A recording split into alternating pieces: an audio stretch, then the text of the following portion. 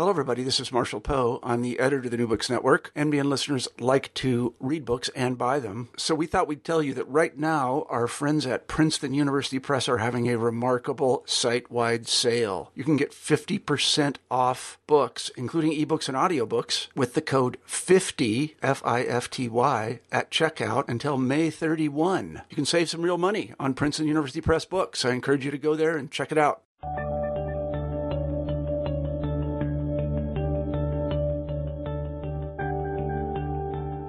Hello, everybody, and welcome back to New Books in History. I'm Marshall Poe, your host. Each week we pick a history book that we find particularly interesting, and we interview the author of that book. This week we're happy to have David Day on the program. His new book, Conquest: How Societies Overwhelm Others, has just come out from Oxford University Press.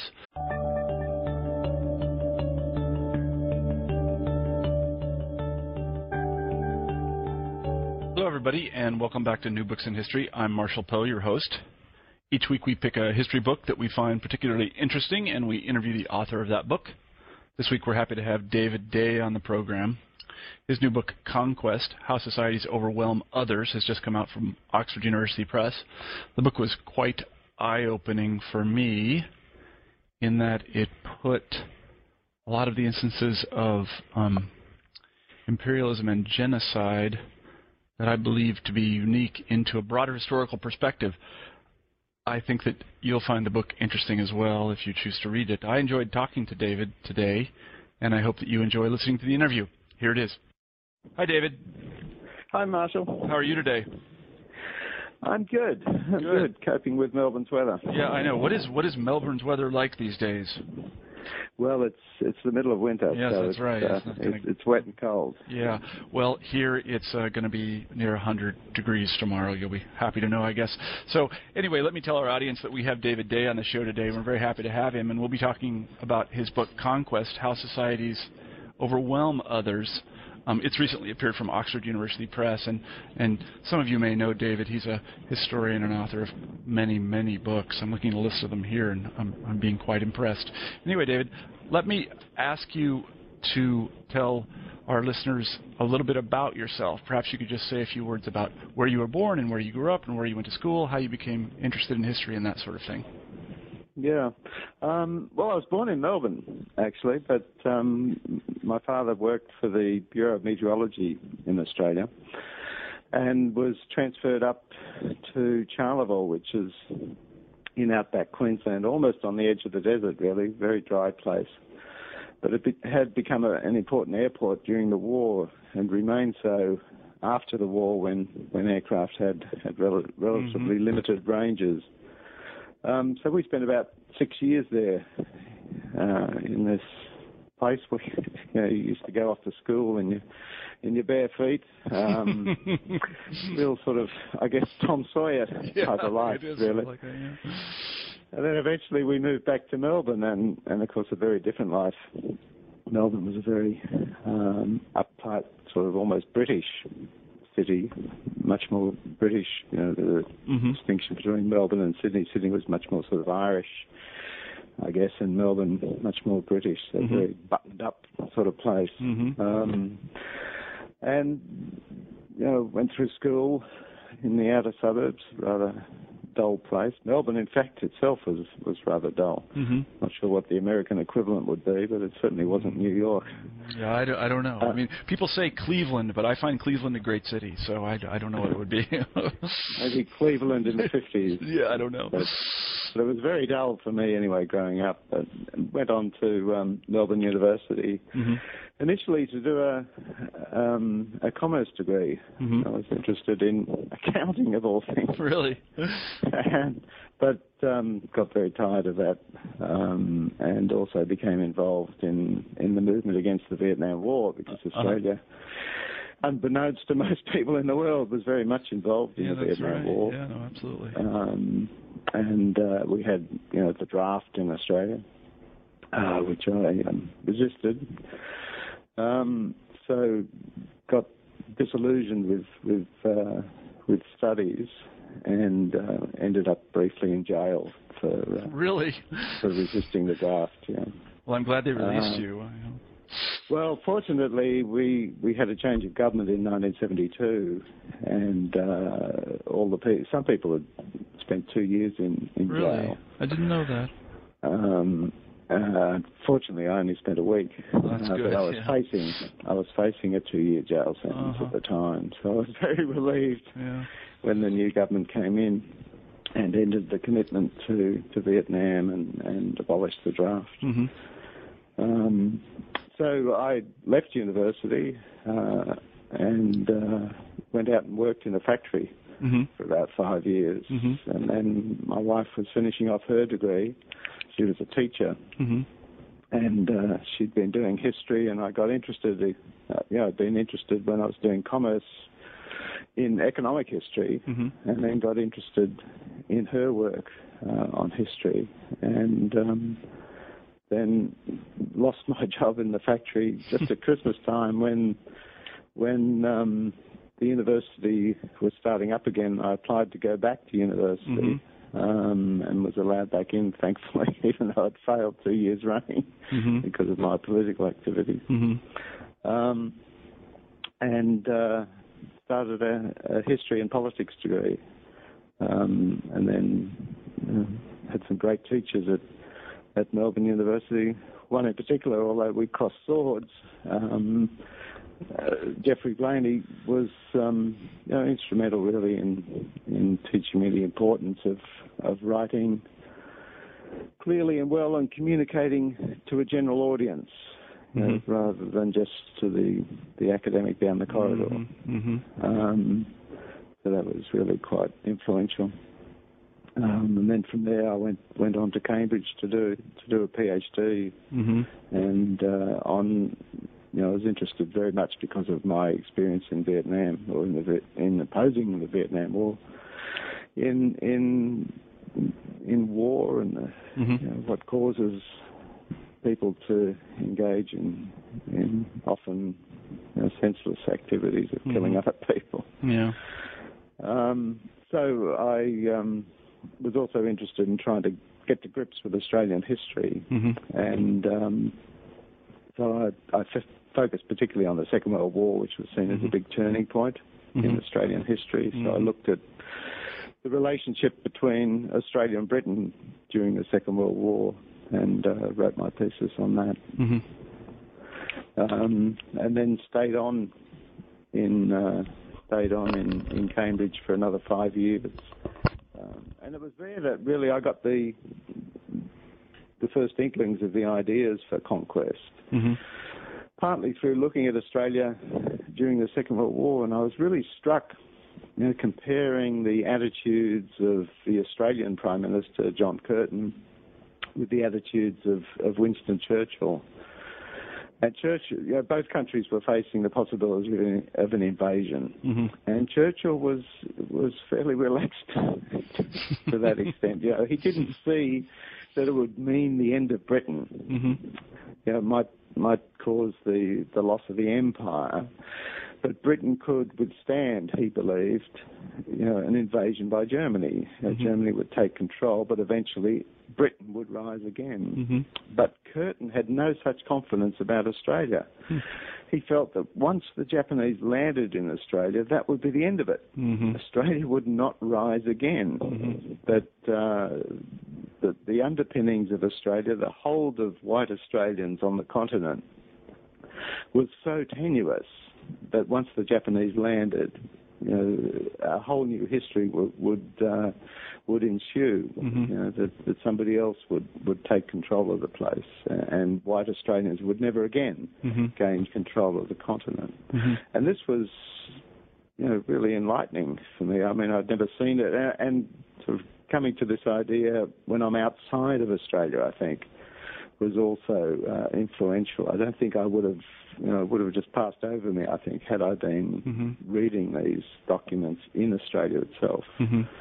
Because, Australia seems such a fixture, such a certainty. It seems so solid. Yeah. It didn't seem possible to be simply erased by the landing of the Japanese. But looking at it from the vantage point of the United Kingdom, I could see the point of what of what Curtin was trying to say when he was sending all these sort of frantic cables to Churchill appealing for assistance, and cables to Roosevelt appealing for assistance and saying the life of Australia depends upon it. He really did mean that Australia would be dead. That is remarkable. I didn't realize that at all, and I didn't know that Churchill actually sort of thought. Did he think on paper about Britain being extinguished in that way, or not extinguished, but invaded by the Nazis and then rising again? Oh yes, yeah. I didn't know that. I'm not sure of the exact document now off the top of my head. This was 20 years ago or so that I was reading. Yeah, sure. But he did reflect upon it, and did express his confidence in Britain rising again. It wouldn't be the end of Britain at all. So then between writing about Australia in the Second World War, about Curtin and Churchill and so on and so forth, and Conquest, there are a lot of books. I'm looking at a list of them here.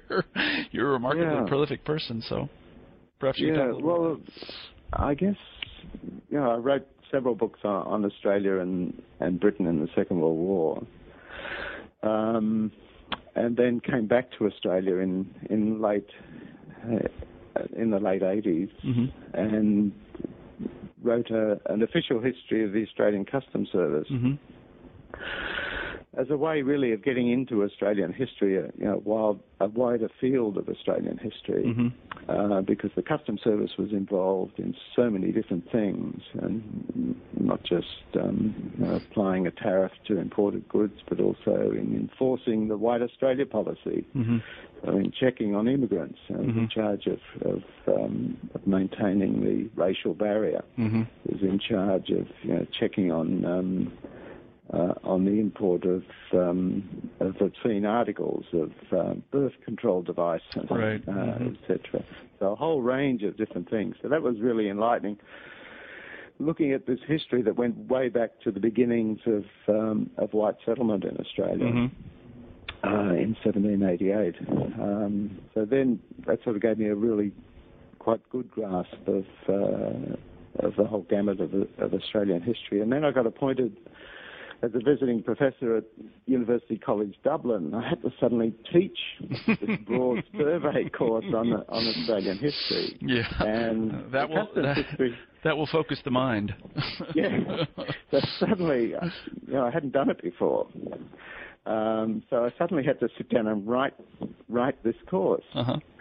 So using these ideas that I had about a supplanting society, that I had written an article about, a journal article about in 1988, and basing the course partly on the customs history, I sat down and wrote a lecture course, a survey course on Australian history, which I then sort of sat down and put into a book, Claiming a Continent, which had as its organising theme the idea of white Australia as being not a colonial society so much, but a supplanting society. By which I mean a society that comes to the land that's already occupied, and then over a prolonged period of time seeks to make that land its own. Because what those documents, those wartime documents, revealed was that the landing of Captain Cook in 1770 and the later landing of the First Fleet in 1788 did not end the contest for Australia. It was simply the beginning, simply the first stage of a prolonged process that is still ongoing. The Australians are still seeking to claim a preeminent hold on Australia as opposed to the pre-existing Aboriginal people, and also people outside. Australia has been obsessed with the idea of invasion throughout its history and remains, to some extent, obsessed with that idea. Yeah, no, I see what you mean. Actually, it reminded me of something that an Americanist taught me once, and that is that the seal of the state of Massachusetts, which is where one of the first settlements in the United States was, home of Boston, Massachusetts, so on and so forth, depicts, actually it says on it, and this is from the 17th century, "Come help us." That was the original motto of the state of Massachusetts. Come help us, because they, of course, were they feared being extinguished as well. So, at what point did you decide actually to turn to this book directly and to write it? Well, I thought originally writing that journal article back in 1988 that I just had to put the idea out there, and people would say, "Oh, yes, that's interesting," and sort of go ahead and develop it in all sorts of different ways. But of course, that's not really how things happen. No, people have their own ideas and their own agendas. Yeah, no. And it's really up to me to keep working away at it. So I did in writing Claiming a Continent, and thinking that if I did it for Australia, well, somebody in South Africa or somebody in America or somebody in Britain would would read the book and perhaps write an equivalent book about their particular territory and society. But of course that didn't happen. So it was obvious, of course, that the Australian example was not unique. That you could look at just about anywhere in the world and see that this was also a supplanting society. Yes, that's right. There are very few places in the world where the present inhabitants did not come from somewhere else. I mean, there are. Displaced pre-existing people. Right. I mean, aside from Africa itself, someplace near the Olduvai Gorge, there aren't any such places. Even within Africa, I mean, there's so much movement of people over the centuries that you could apply these ideas to Africa as well. And that's what I found particularly enlightening about your book, actually, is that, in grade school you're shown this multicolored map with these solid, bright primary colors that designate each country as if it is something solid and permanent. And the people there are called nations, and they're the people who live there. The French people live in France, and the Germans live in Germany, and the Americans live in America. But in fact, they all came from someplace else. I mean, we call ourselves in the United States a nation of immigrants, and this is, again, what I found particularly rewarding about your book, is that every nation is a nation of immigrants at some level. Yes, and I mean, when Columbus or when the Spanish arrived in North America, they were not coming to a place that had these fixed borders and they were coming to replace them. No, that's right. They were coming to a place that had very fluid movements of people across the territory. Yeah, no, that's right. And when they took over from the Aztecs were recent arrivals themselves. Yes, right. No, that's exactly right. And, had displaced pre-existing people that's exactly in Mexico. Right. Yeah. You deal with a number of specific examples in the book. I mean, the book is arranged around the analysis of a series of examples. Perhaps we could just mention those. I mean, one of them is the one that will come to mind for most readers is the Palestinian-Israeli situation now, but there are others. For example, why don't you just go ahead and detail them? Yeah, well, when I got the research grant to write the book back in the late 1990s, 1998, I also got appointed a visiting professor at the University of Tokyo. So I spent a year there and went up to Hokkaido and went round and toured all the museums in Hokkaido, the Ainu museums, the museums of the native people of that island. So I was quite keen. What I was keen to do was to get away from the idea that much of the history of the world can be thought in terms of colonialism or imperialism, that there are other more fundamental things going on, and that are continuing to go on even after the end of colonialism or virtual end of colonialism and imperialism, and that have been going on before Europeans started moving out from that continent. And continue to go on. So I was interested in looking at some examples from Africa and Asia, and examples close to Australia, such as Indonesia, rather than simply concentrating, although there is a fair amount of concentration on North America and Europe, necessarily, partly because I figured the readership would be mainly in those places. But yeah, I mean, I think people are generally aware, for example, there's some consciousness of the fact that there is a geographical dispute going on between the Israelis and the Palestinians. But, I think consciousness, for example, of the historical mixing of the Germans and the Poles, that the Japanese really invasion of Hokkaido is not generally known. I think also that now the Chinese in Tibet, that's gaining a certain amount of prominence. The Russians, of course, I know very well, have been at loggerheads and have been, assimilating various people and moving them around for 3 or 4 centuries now. Obviously, there's the Americans in that is the North Americans in both Canada and the United States, and then there's the Spanish in Mexico and the Australians themselves. I mean, one of the things that your book does a very good job of pointing out is that this is an extraordinarily common thing in modern history. It's extraordinarily common, and it's not just the Palestinians and the Israelis. It's everybody everywhere. Again, another thing that your book really brought to mind to me is the fact that it's not at all over in a lot of places. For example, the Macedonians and the Greeks. Yes, well, the Spanish and the Basques. Yes, right. Just spending in recent months, spending some time in Britain. It's still a very live issue in Britain. No, that's exactly right. Yeah, that's right. And so you have the Scottish Highlanders now claiming to the Parliament of Scotland that they, the Highlanders, should be regarded as Indigenous people. Yes, right. Yeah. And they wanted to be, on an international level, they want to be internationally regarded as Indigenous people. Yeah, it's and the have oddest. rights accordingly. Yeah. I thought I was going to say, I thought from an American perspective, one of the most interesting parts about your book concerned what you had to say about our southwestern border.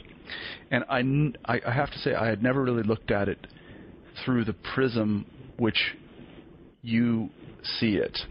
And that is, just to tell the listeners, that in a certain sense,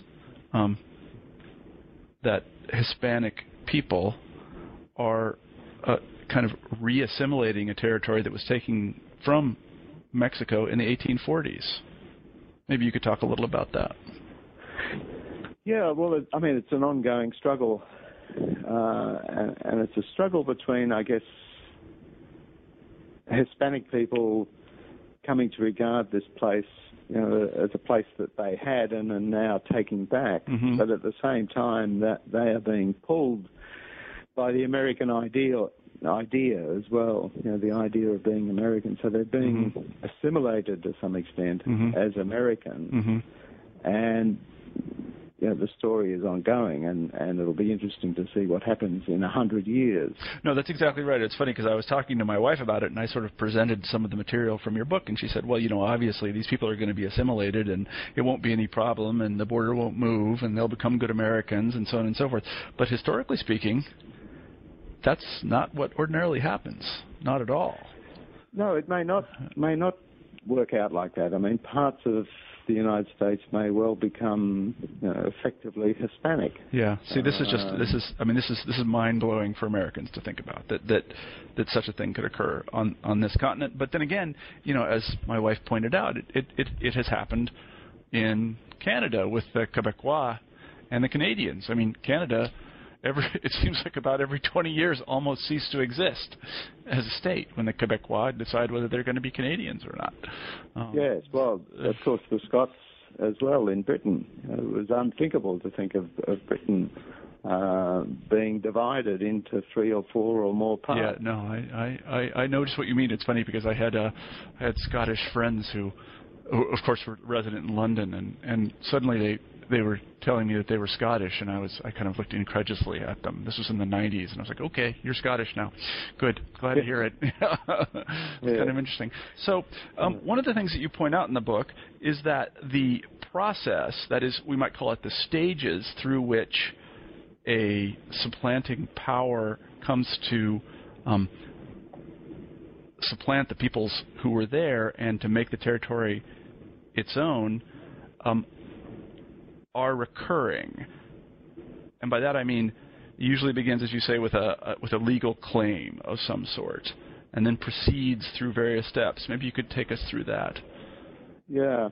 They're not really steps in that sense. Often all happening at the same time. Yeah, certainly. So there is usually this initial step, though, of the newcomers either simply sweeping in and invading a territory, or perhaps supposedly discovering it, as Captain Cook did of Australia, and raising a flag, or cutting down a tree, or wading into the water and claiming the land as their own. But then that's, as I mentioned, just the beginning of the process, and all sorts of other things then have to come in their train after that. They have to get to know the land, and by that I mean they have to map it. They have to know it in all its aspects. They have to know its nature. They have to get to know its climate. They have to get to feel that it's their home, really. So it's what I talk about is these three different claims that are made. One is the legal claim. One is a claim of effective proprietorship, which is all about mapping and naming and developing the resources of the land, getting rid in some way of the pre-existing people, and populating the place with your own people, with the new society. And so this gives rise to a claim of effective proprietorship, and at the same time, coincident with that, is this claim of moral proprietorship. And this sort of comes about when the pre-existing people, if there are any left, and there usually are, it's very difficult to totally get rid of pre-existing people, when they acknowledge that the land is now passed, the ownership of the land is now passed to the supplanting society, and that societies outside, neighbours in particular, acknowledge that there are now new owners of this territory. But even so, as one can tell from archaeology, societies rise and fall, and it's not the end of the story. If one looks at a sufficiently long time frame, new developments will take place, and other society will almost inevitably come along and say, well, I would like to move on to that land, and proceed to do so. That has certainly been the case in the past. And so one of the other features that are common to supplanting societies is this need to create a foundation story as well, to invest the people, to invest the people of the supplanting society with a conviction that they belong to that territory. And, the strength of the foundation story will often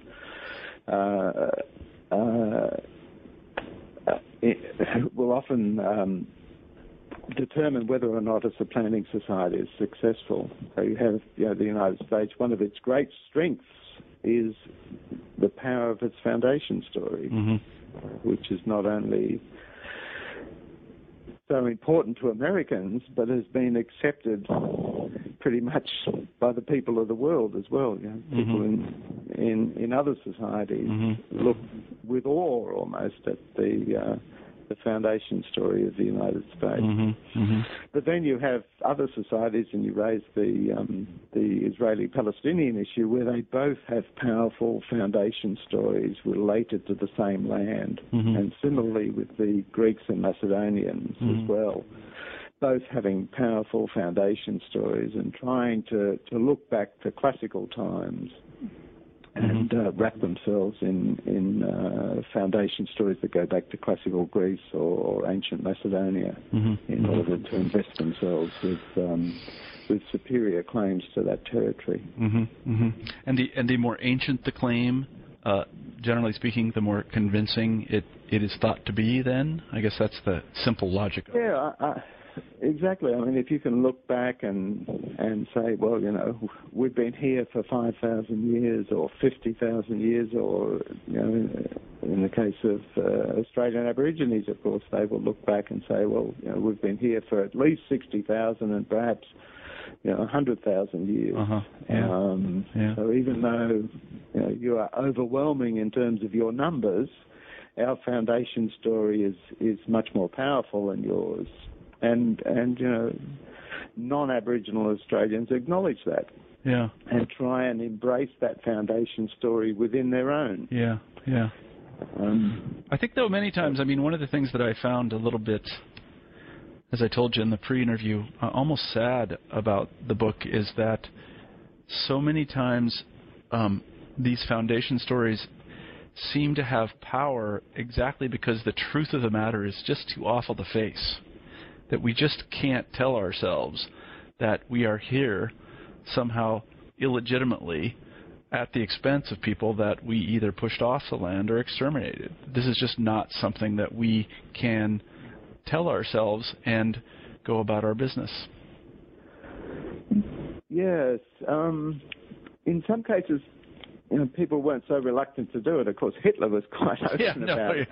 And said, when we sweep into Eastern Europe, we're doing it because we're bigger and better and stronger, and we do it by right of conquest. But even he said, if I could just interrupt for a second, but even he said, again, I don't want to be in the position of defending Hitler. That's not really a tenable position. But even he said what he was trying to do was improve the human race by Germanizing it. That is, that people in the future would be happier because they were Germans and they were not Poles or Russians or Jews. And so it was a better world that he thought he was making. And again, I think he believed that to be true, however misguided it was, and it was misguided. But, the logic seems very similar. We need to take Poland and southern Russia because the Polish people and the Russians are not developing it appropriately, and they are racially inferior to us.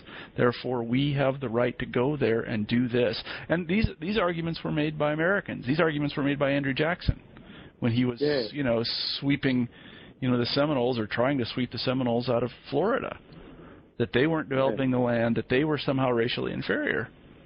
Yes, indeed. And it's been made in recent times even by Australian politicians saying that, we are right to be here. Just in the last few years, that we were right to be here. The Australian Aborigines hadn't even used the wheel in Australia. Yeah. And so we were right to come and take over. They were, a Stone Age people, and we were bringing progress and enlightenment. Yeah.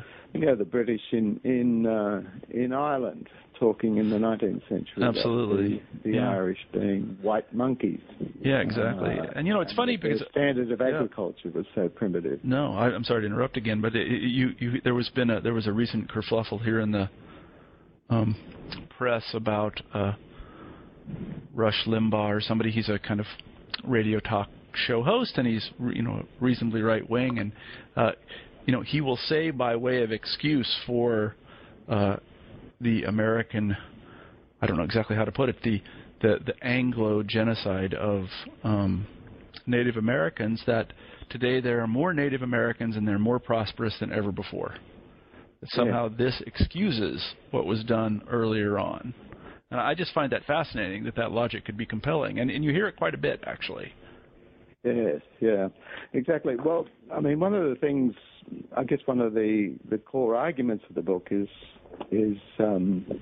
this idea of a genocidal imperative that seems to be a common feature of supplanting societies. Mm-hmm. And what I was, the whole idea of genocide is a very troubling one for people, and it's a very troubling issue in the context of Australian history. Mm-hmm. And there's an incredible reluctance by Australian historians to embrace the word at all, or to use the word of genocide, and in fact there's usually a denial that anything approaching genocide happened in Australia. Mm-hmm.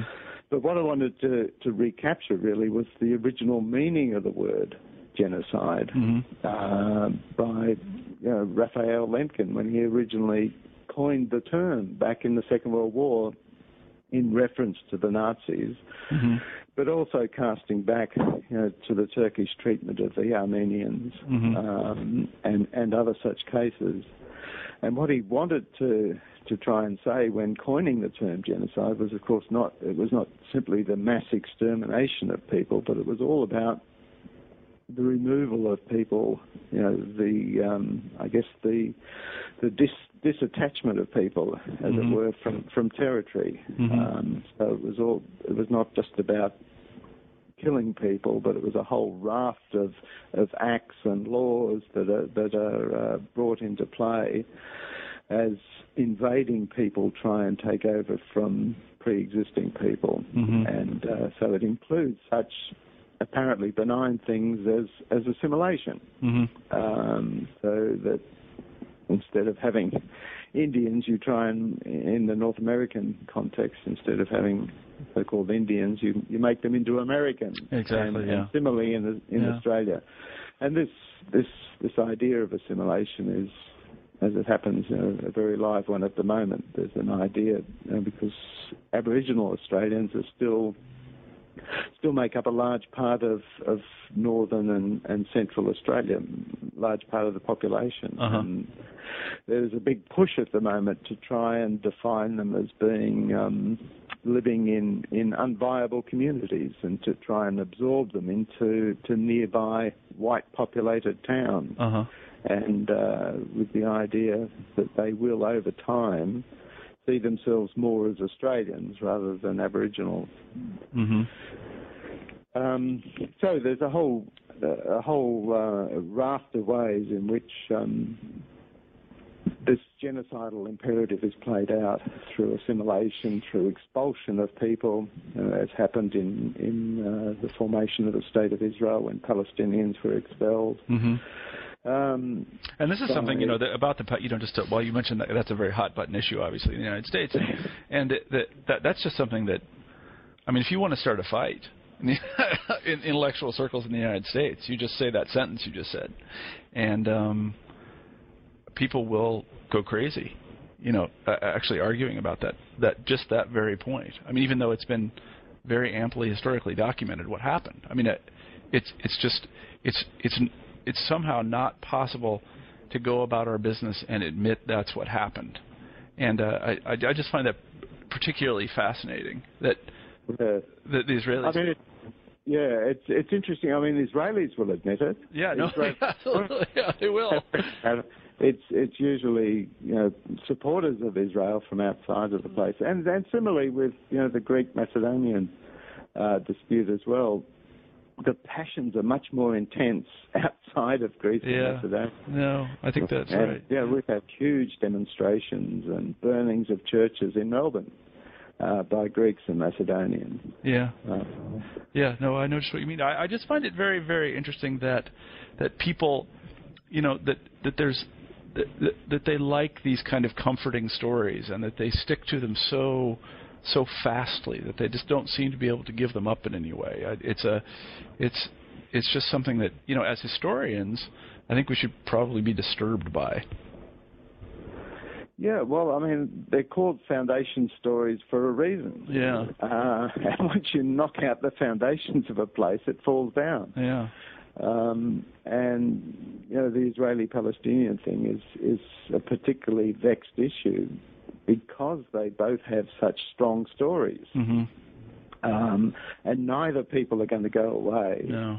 Yeah. And, I try and argue in the book that the only way that the issue will be resolved eventually is by both sides finally agreeing to live together. Not side by side, because that won't solve the issue. Yeah. But together in the same state, as in fact they're doing within Israel anyway, where there's 22% or so of Palestinians. Yeah, no, that's right. Well, I again, to kind of challenge you a little bit on that point, I think that historically speaking, though, that's often not the way that it's turned out. In some cases, one side simply overwhelms the other. I'm not saying that will happen in the Palestinian-Israeli case, but there are many cases, the world is full of them, in which one side has simply overwhelmed the other, and there has been this kind of genocidal imperative, as you well put it, brought to fruition, unfortunately. Yeah.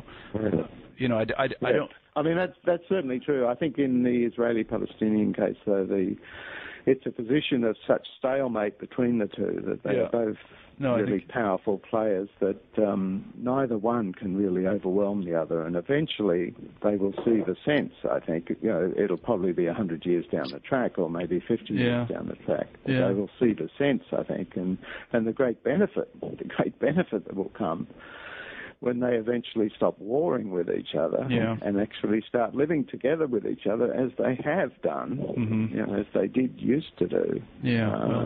God grant. Let me ask you again a little bit about this notion of genocidal imperative, because one of the issues that historians talk about, especially modern historians, is the attempt to historicize the Holocaust, which has become kind of a synonym for genocides everywhere, I think, kind of unfortunately.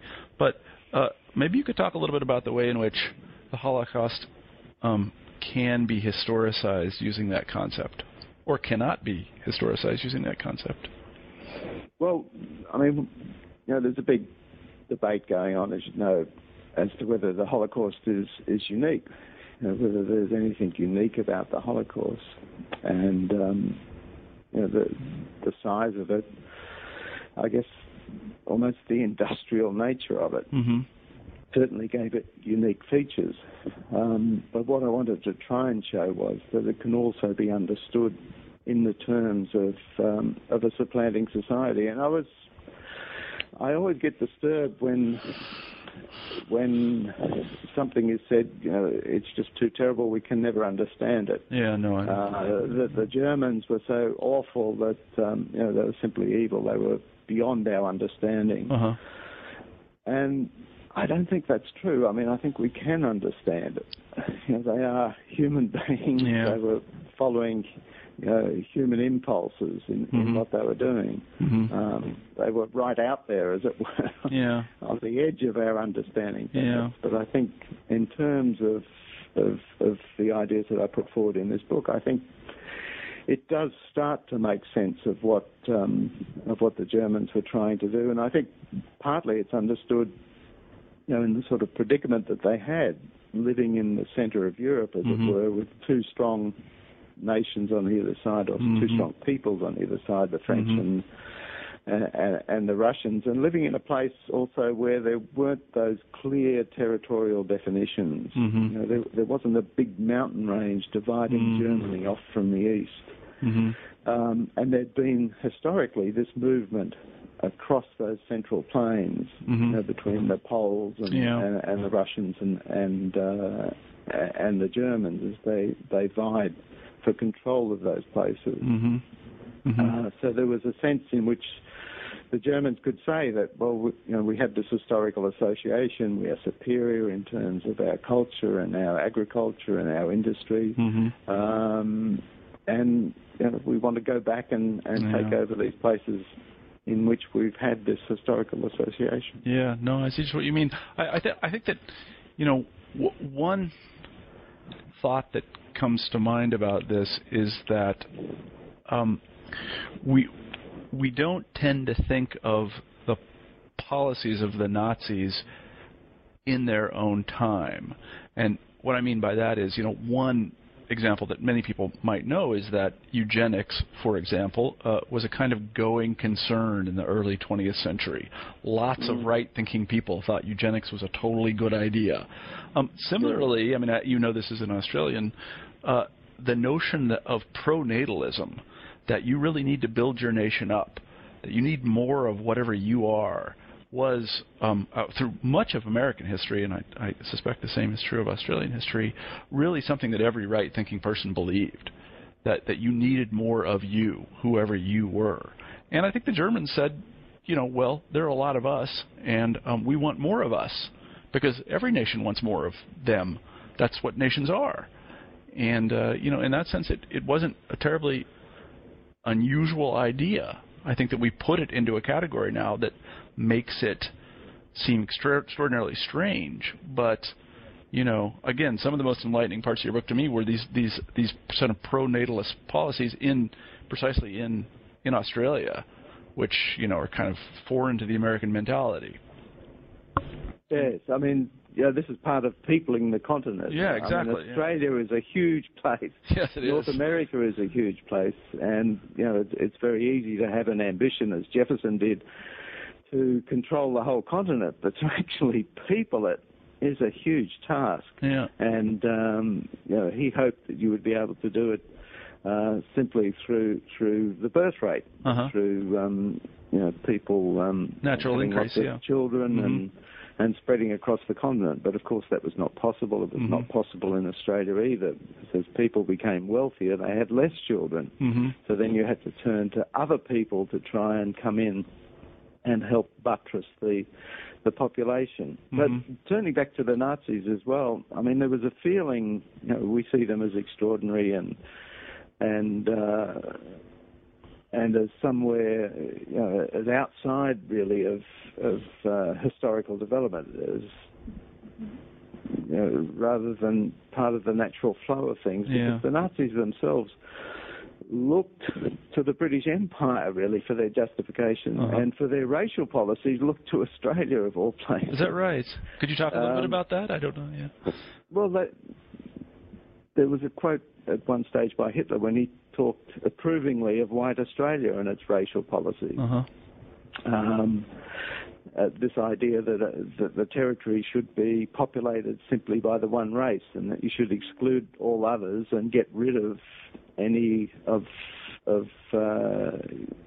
any non-whites who are already there. That you should be able to expel them or otherwise absorb them. So he saw Australia as the sort of ideal, really, to some extent, and also looked to the expansion of Britain and the British Empire as justification for his own expansion, or for his own ideas about expansion. It seems to me, though, there's been some sort of shift in the mid-20th century toward a policy of assimilation of some sort. And by assimilation, I mean even biological assimilation. That would be, that in fact the races should commingle. I mean, I think in the mid-20th century, before the mid-20th century, I should say, this was thought to be a very strange idea. I mean, I know that even in the case of, Lincoln, for example, in the United States, he had grave doubts as to whether the black populations could ever be assimilated to white America.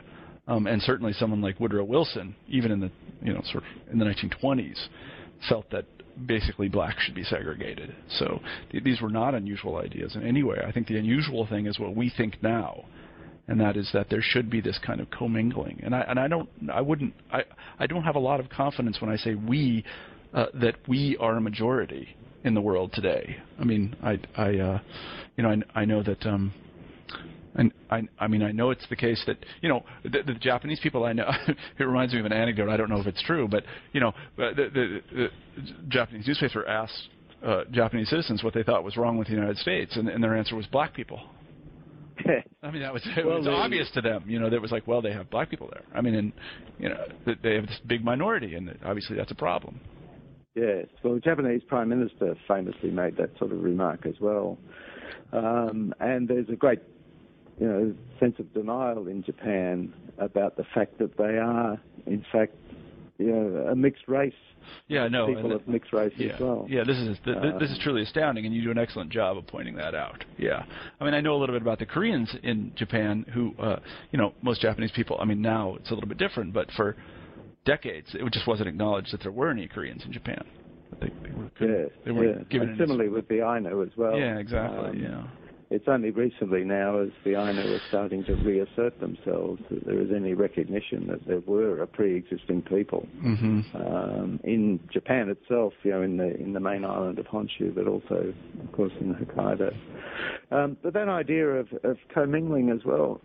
I mean, in Australia, they were so definite in the 20s and 30s that it had to be absolutely white, and they were restricting, as the United States was, the entry of Southern Europeans quite strictly, and trying to limit them just to a few thousand a year. But at the same time, they were facing the problem of Aboriginal people, what to do about the continuing existence of Aboriginal people. and particularly when they discovered that the numbers were increasing. Australians had been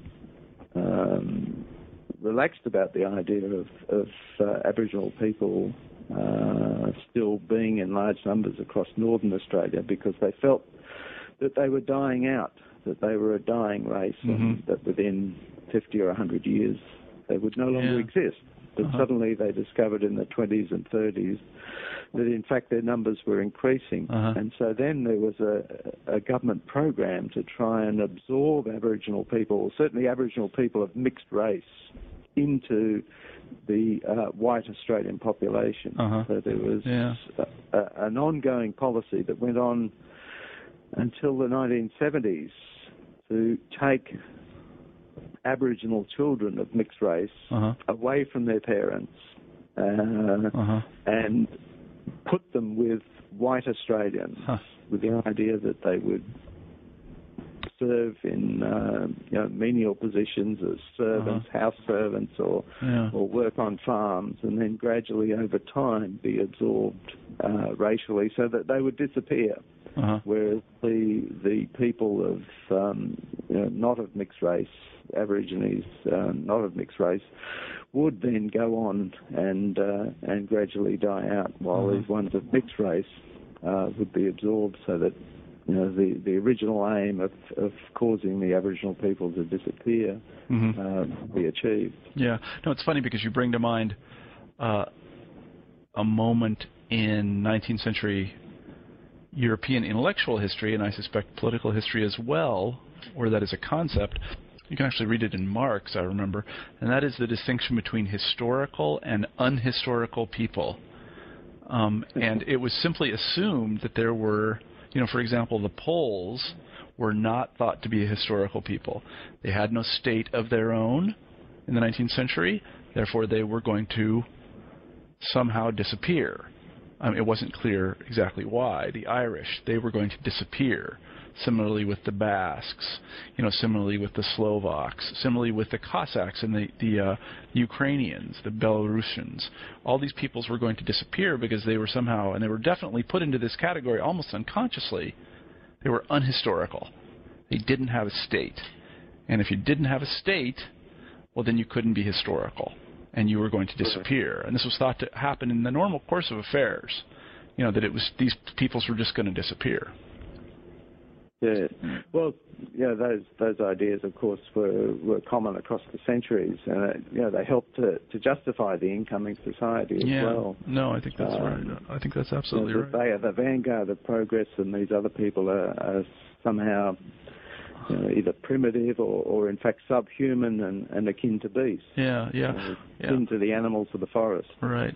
One of the things you point out that I found, I'd noticed this a long time ago, actually, in sort of my studies of European and world history, and that is that in modern times, and by modern times I mean in the past, let's say 500 years, it's only been extraordinarily rarely that any one people has actually completely supplanted another. Why do you think that is?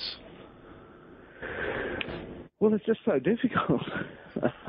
It really is difficult to supplant a pre-existing people who, have strong foundation stories. It's really difficult to get people, in the Australian context, when the British took over Australia, it's really difficult to get sufficient number of British people to come out to Australia and make that place their own, to forsake their homeland and to come to a new home. So Australians now, up until the 1930s, saw themselves very much as British and wanted to stay as British, but the Second World War, really revealed quite starkly that they had no hope of controlling the continent if they stuck to that course. Right. That they simply couldn't get sufficient numbers of British people out of Australia to control the whole continent. So then had to turn to the Southern Europeans and other peoples to try and boost the population. No, it has been quite rare. I mean, I was thinking about it, in the context of Russian history. The last, as far as I can tell, the last successful, sort of clearing of a people from the land occurred in the Soviet Union, or actually in Russia. So, beginning in the 17th century and then ending in Soviet times, and that was the clearing of the Cossack peoples, the Tatars, from the steppe, and they are now gone, and those areas are those areas are ethnically Russian now. But that was the last time it really occurred. There's not been any successful effort at it since. I mean, there have been some major, I guess what you'd call population exchanges. Not to put it in, that's a little bit too neutral, I suppose. But the Germans after World War II, and then the Kosovars were moved. But yeah, I mean, it is extraordinarily difficult to do, but it doesn't stop people from trying to do it. And do you ever see a moment in which it will cease, this process of supplantation?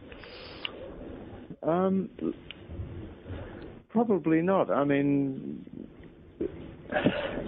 it's becoming more complex now, I think, because there's this international recognition of indigenous people, and recognition of historical rights to territory. Mm-hmm.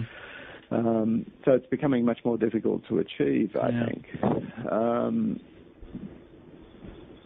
So, it's very hard to cast forward. Yeah, no, absolutely. Yeah. And suggest what the future will hold. Yeah. But, no, I don't have any real confidence myself that it will actually ever cease. I think that we are kind of in a momentary lull of it right now. Well, I mean, you're looking at different parts of the world, and you can see the story ongoing. Yeah. Even in such supposedly settled places as Britain and, as we were talking about before, in the United States. Yeah, no, absolutely. Not to mention, in various parts of Europe as well. Yeah, well, I don't, not to frighten our Canadian listeners, but we're probably coming. I don't know when, but we're probably coming. Anyway. Well, they know that, actually. They do. Yeah, I think they do. Yeah, I hope it isn't in my lifetime. I like Canadians. They're very nice people. Anyway, David Day, thank you very much for being with us today on the show. We really, really appreciate it. We've taken up a lot of your time. Let me ask you our traditional final question, and that is this. What are you working on now? Well, now I'm actually working on a history of Antarctica, claiming Antarctica. So looking at the displacement of the penguins, but looking, very broadly at how Antarctica has been imagined and claimed by different societies since the 1820s. That's really interesting. That's good. Well, I hope that when you're done with the book that you'll agree to come on the show again, because it's been really interesting talking to you, and we've really appreciated it. Thank you, Marshall. Well, David, thanks for being on the show. Take care now. Bye-bye. Thanks. Bye. You've been listening to an interview with David Day, the author of Conquest, How Societies Overwhelm Others, which has recently appeared from Oxford University Press. I'm Marshall Poe, the host of New Books in History. I'll talk to you next week.